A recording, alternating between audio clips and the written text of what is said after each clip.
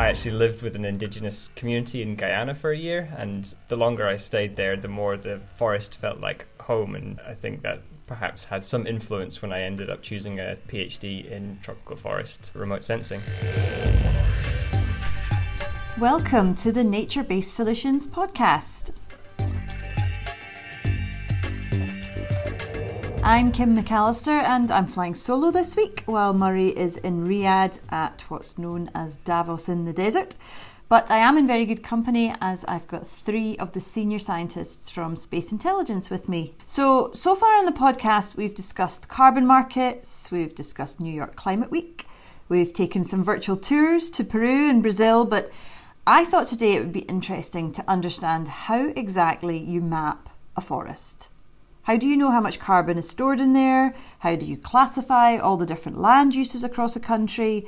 So here to tell us are three people who really are at the cutting edge of technology in this field. Paula Nieto-Quintano, Tom Braid and Harry Carstairs. Can I ask you guys to introduce yourselves, please? Hi, I'm Paula Nieto. I work in Space Intelligence as head of mapping and carbon science. So I lead our science team doing our amazing carbon and habitat maps. My background is environmental sciences, but I also have a PhD in remote sensing and measuring biomass. Useful. Yes, very useful. Yes.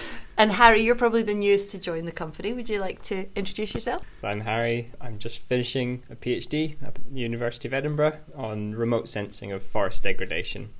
And I've started recently at Space Intelligence as a research engineer. Excellent. And your expertise lies in LiDAR, right? Yes, LiDAR, radar, and all kinds of active remote sensing for forests. I look forward to understanding what all these words mean in due course. And Tom? I'm Tom Braid. I'm one of the senior mapping scientists at Space Intelligence. So I lead one of the pods that makes habitat maps. And what's your background, Tom? So I have a background in environmental sciences and a PhD in tropical woodland ecology. So Tom, what are you working on right now and what kinds of technology are you using? So what I'm working on now is a map of Tanzania. So this is setting the kind of the baseline for the country. It's a habitat map, so it's a land cover map. We're using various types of remote sensing, so active and passive remote sensing, and a series of kind of manually collected polygons where our internal analysts determine what the land cover class is and make a sample pair. We use those to train a model based on the remote sensing data, and then that's a very iterative process. Wow. So what kinds of data are you pulling together in order to create this map? Where do you even start?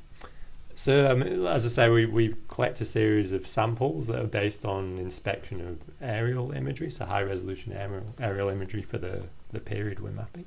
That's a kind of more labour intensive process, but yeah, the high resolution imagery is the thing that gives you the highest level of confidence in your assessment.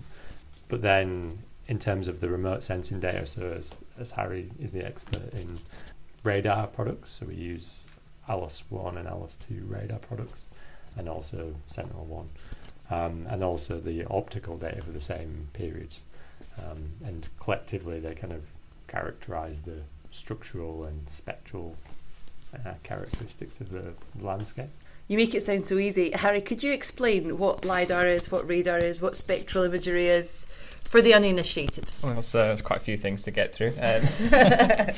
We can start with LiDAR because this forms a lot of the basis of how we understand the biomass that's contained in forests.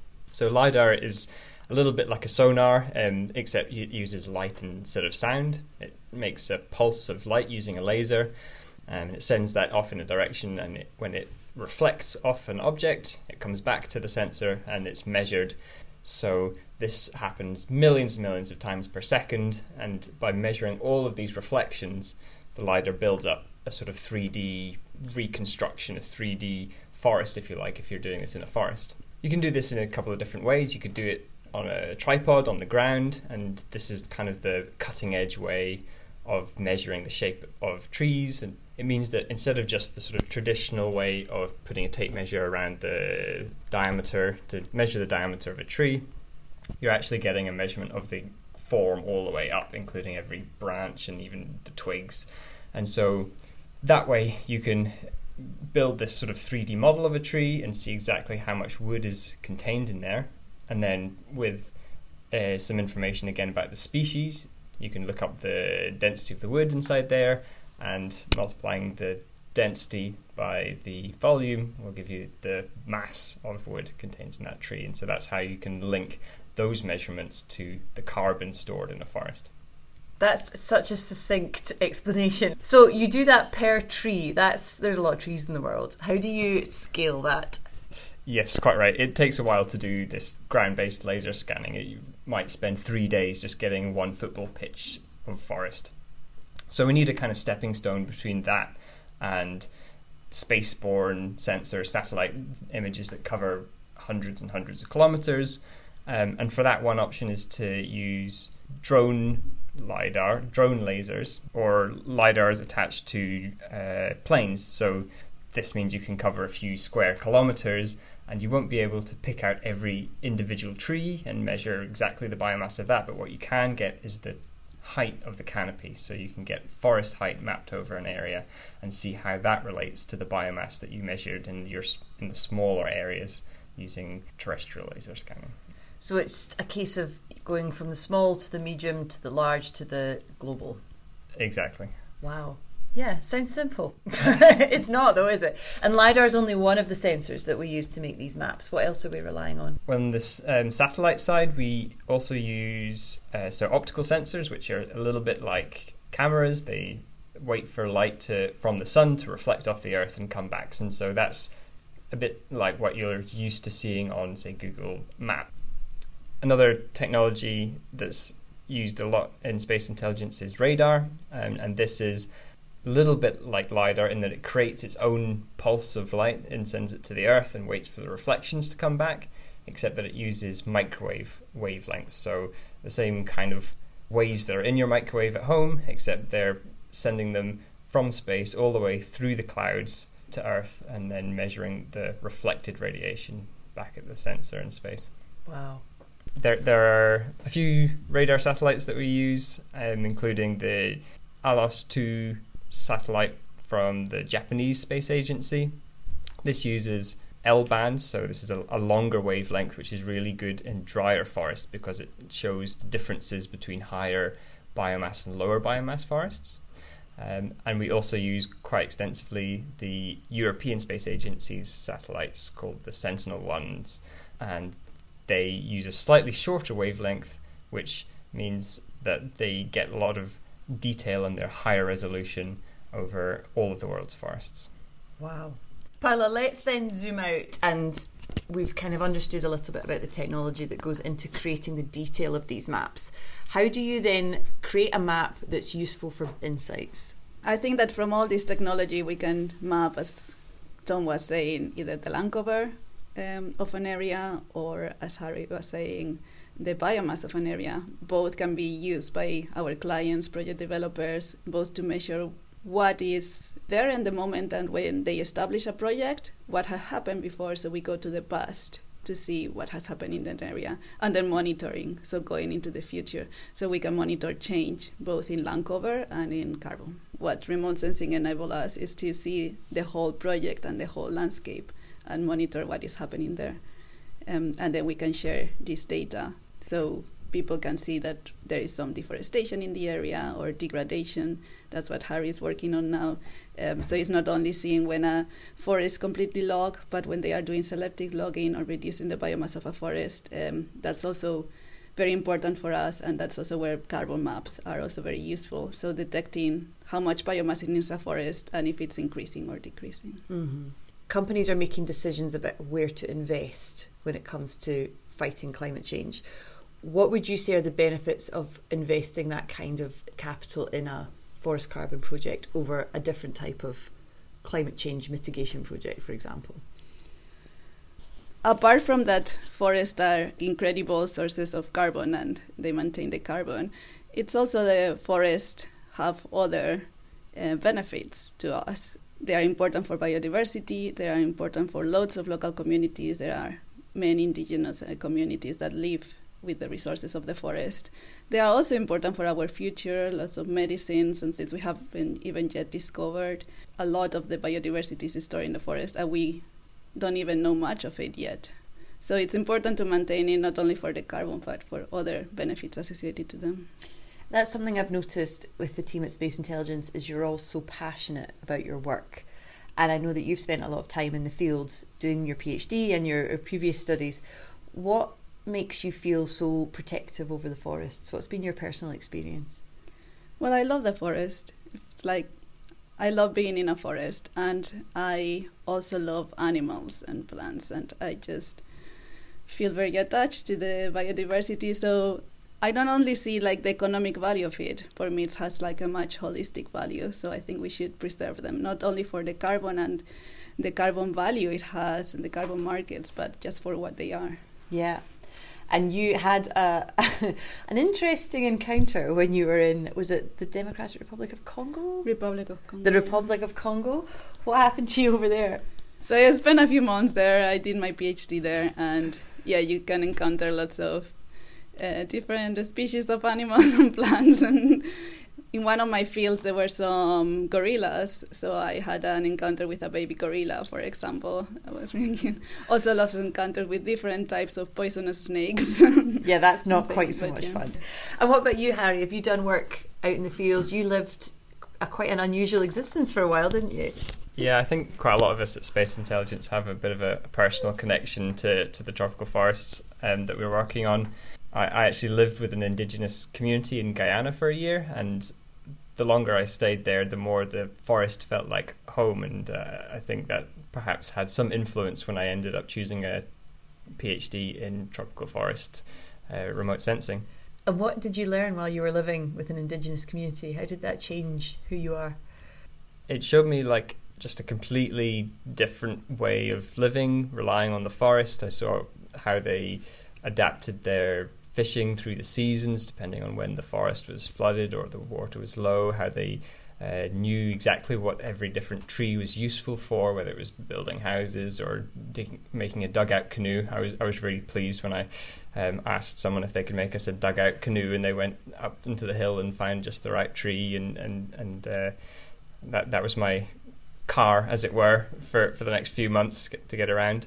And how they made all these traditional crafts from different types of plants as well. Really, really fascinating just to see how they lived. And you only stayed there for a year. Were you not tempted to just stay there forever? It really did, feel strange leaving after a year. It stuck with me, and I had to go back to visit the next year, in fact. Oh, wow. So you've got a really deep connection with the forest. And Tom, you've also had all sorts of experiences in the field, as it were. What are your most memorable experiences there? As like Paula says, encounters with wildlife stick in the memory quite well.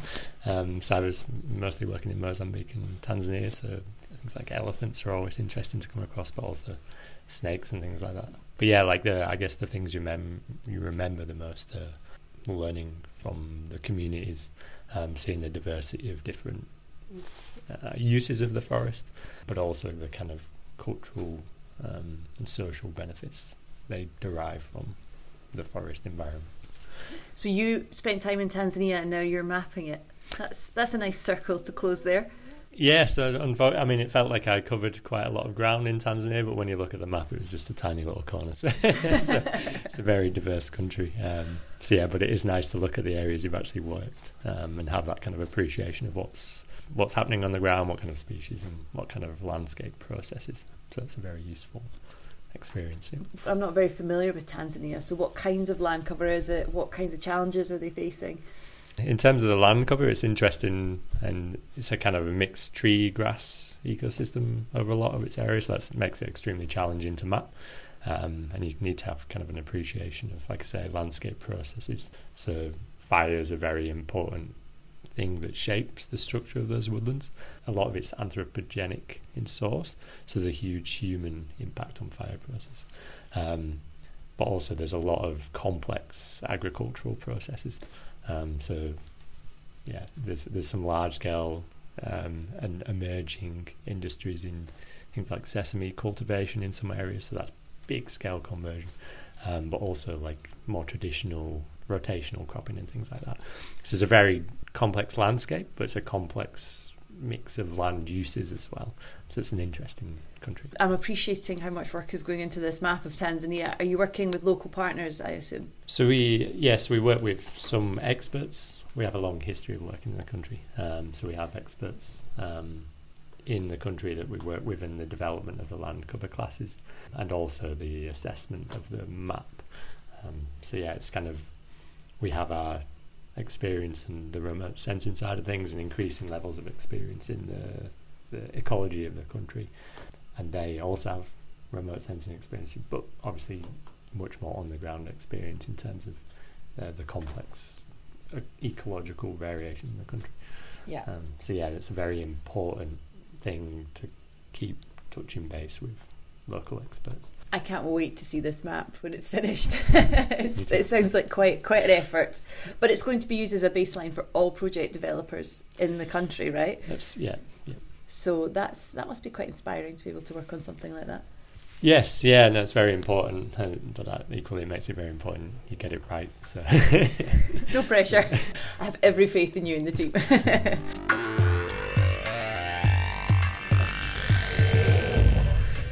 Well, I don't know about you, but I found that completely fascinating. The scientific expertise that goes into making these habitat maps and carbon maps is just so impressive. And also you can tell how passionate the scientists are about the forests and the ecosystems that they're mapping. They've visited these places, they care about the people that live there, and they really want to be part of the solution to the climate crisis. So they are making these incredible maps which are providing that much needed data in order for people to make proper decisions about investing in nature-based solutions. So I hope you find that interesting. Next week we have another expert joining us, this time from the financial world. And Murray will also be back, no doubt full of stories from Riyadh. So join us next week. Thanks for listening.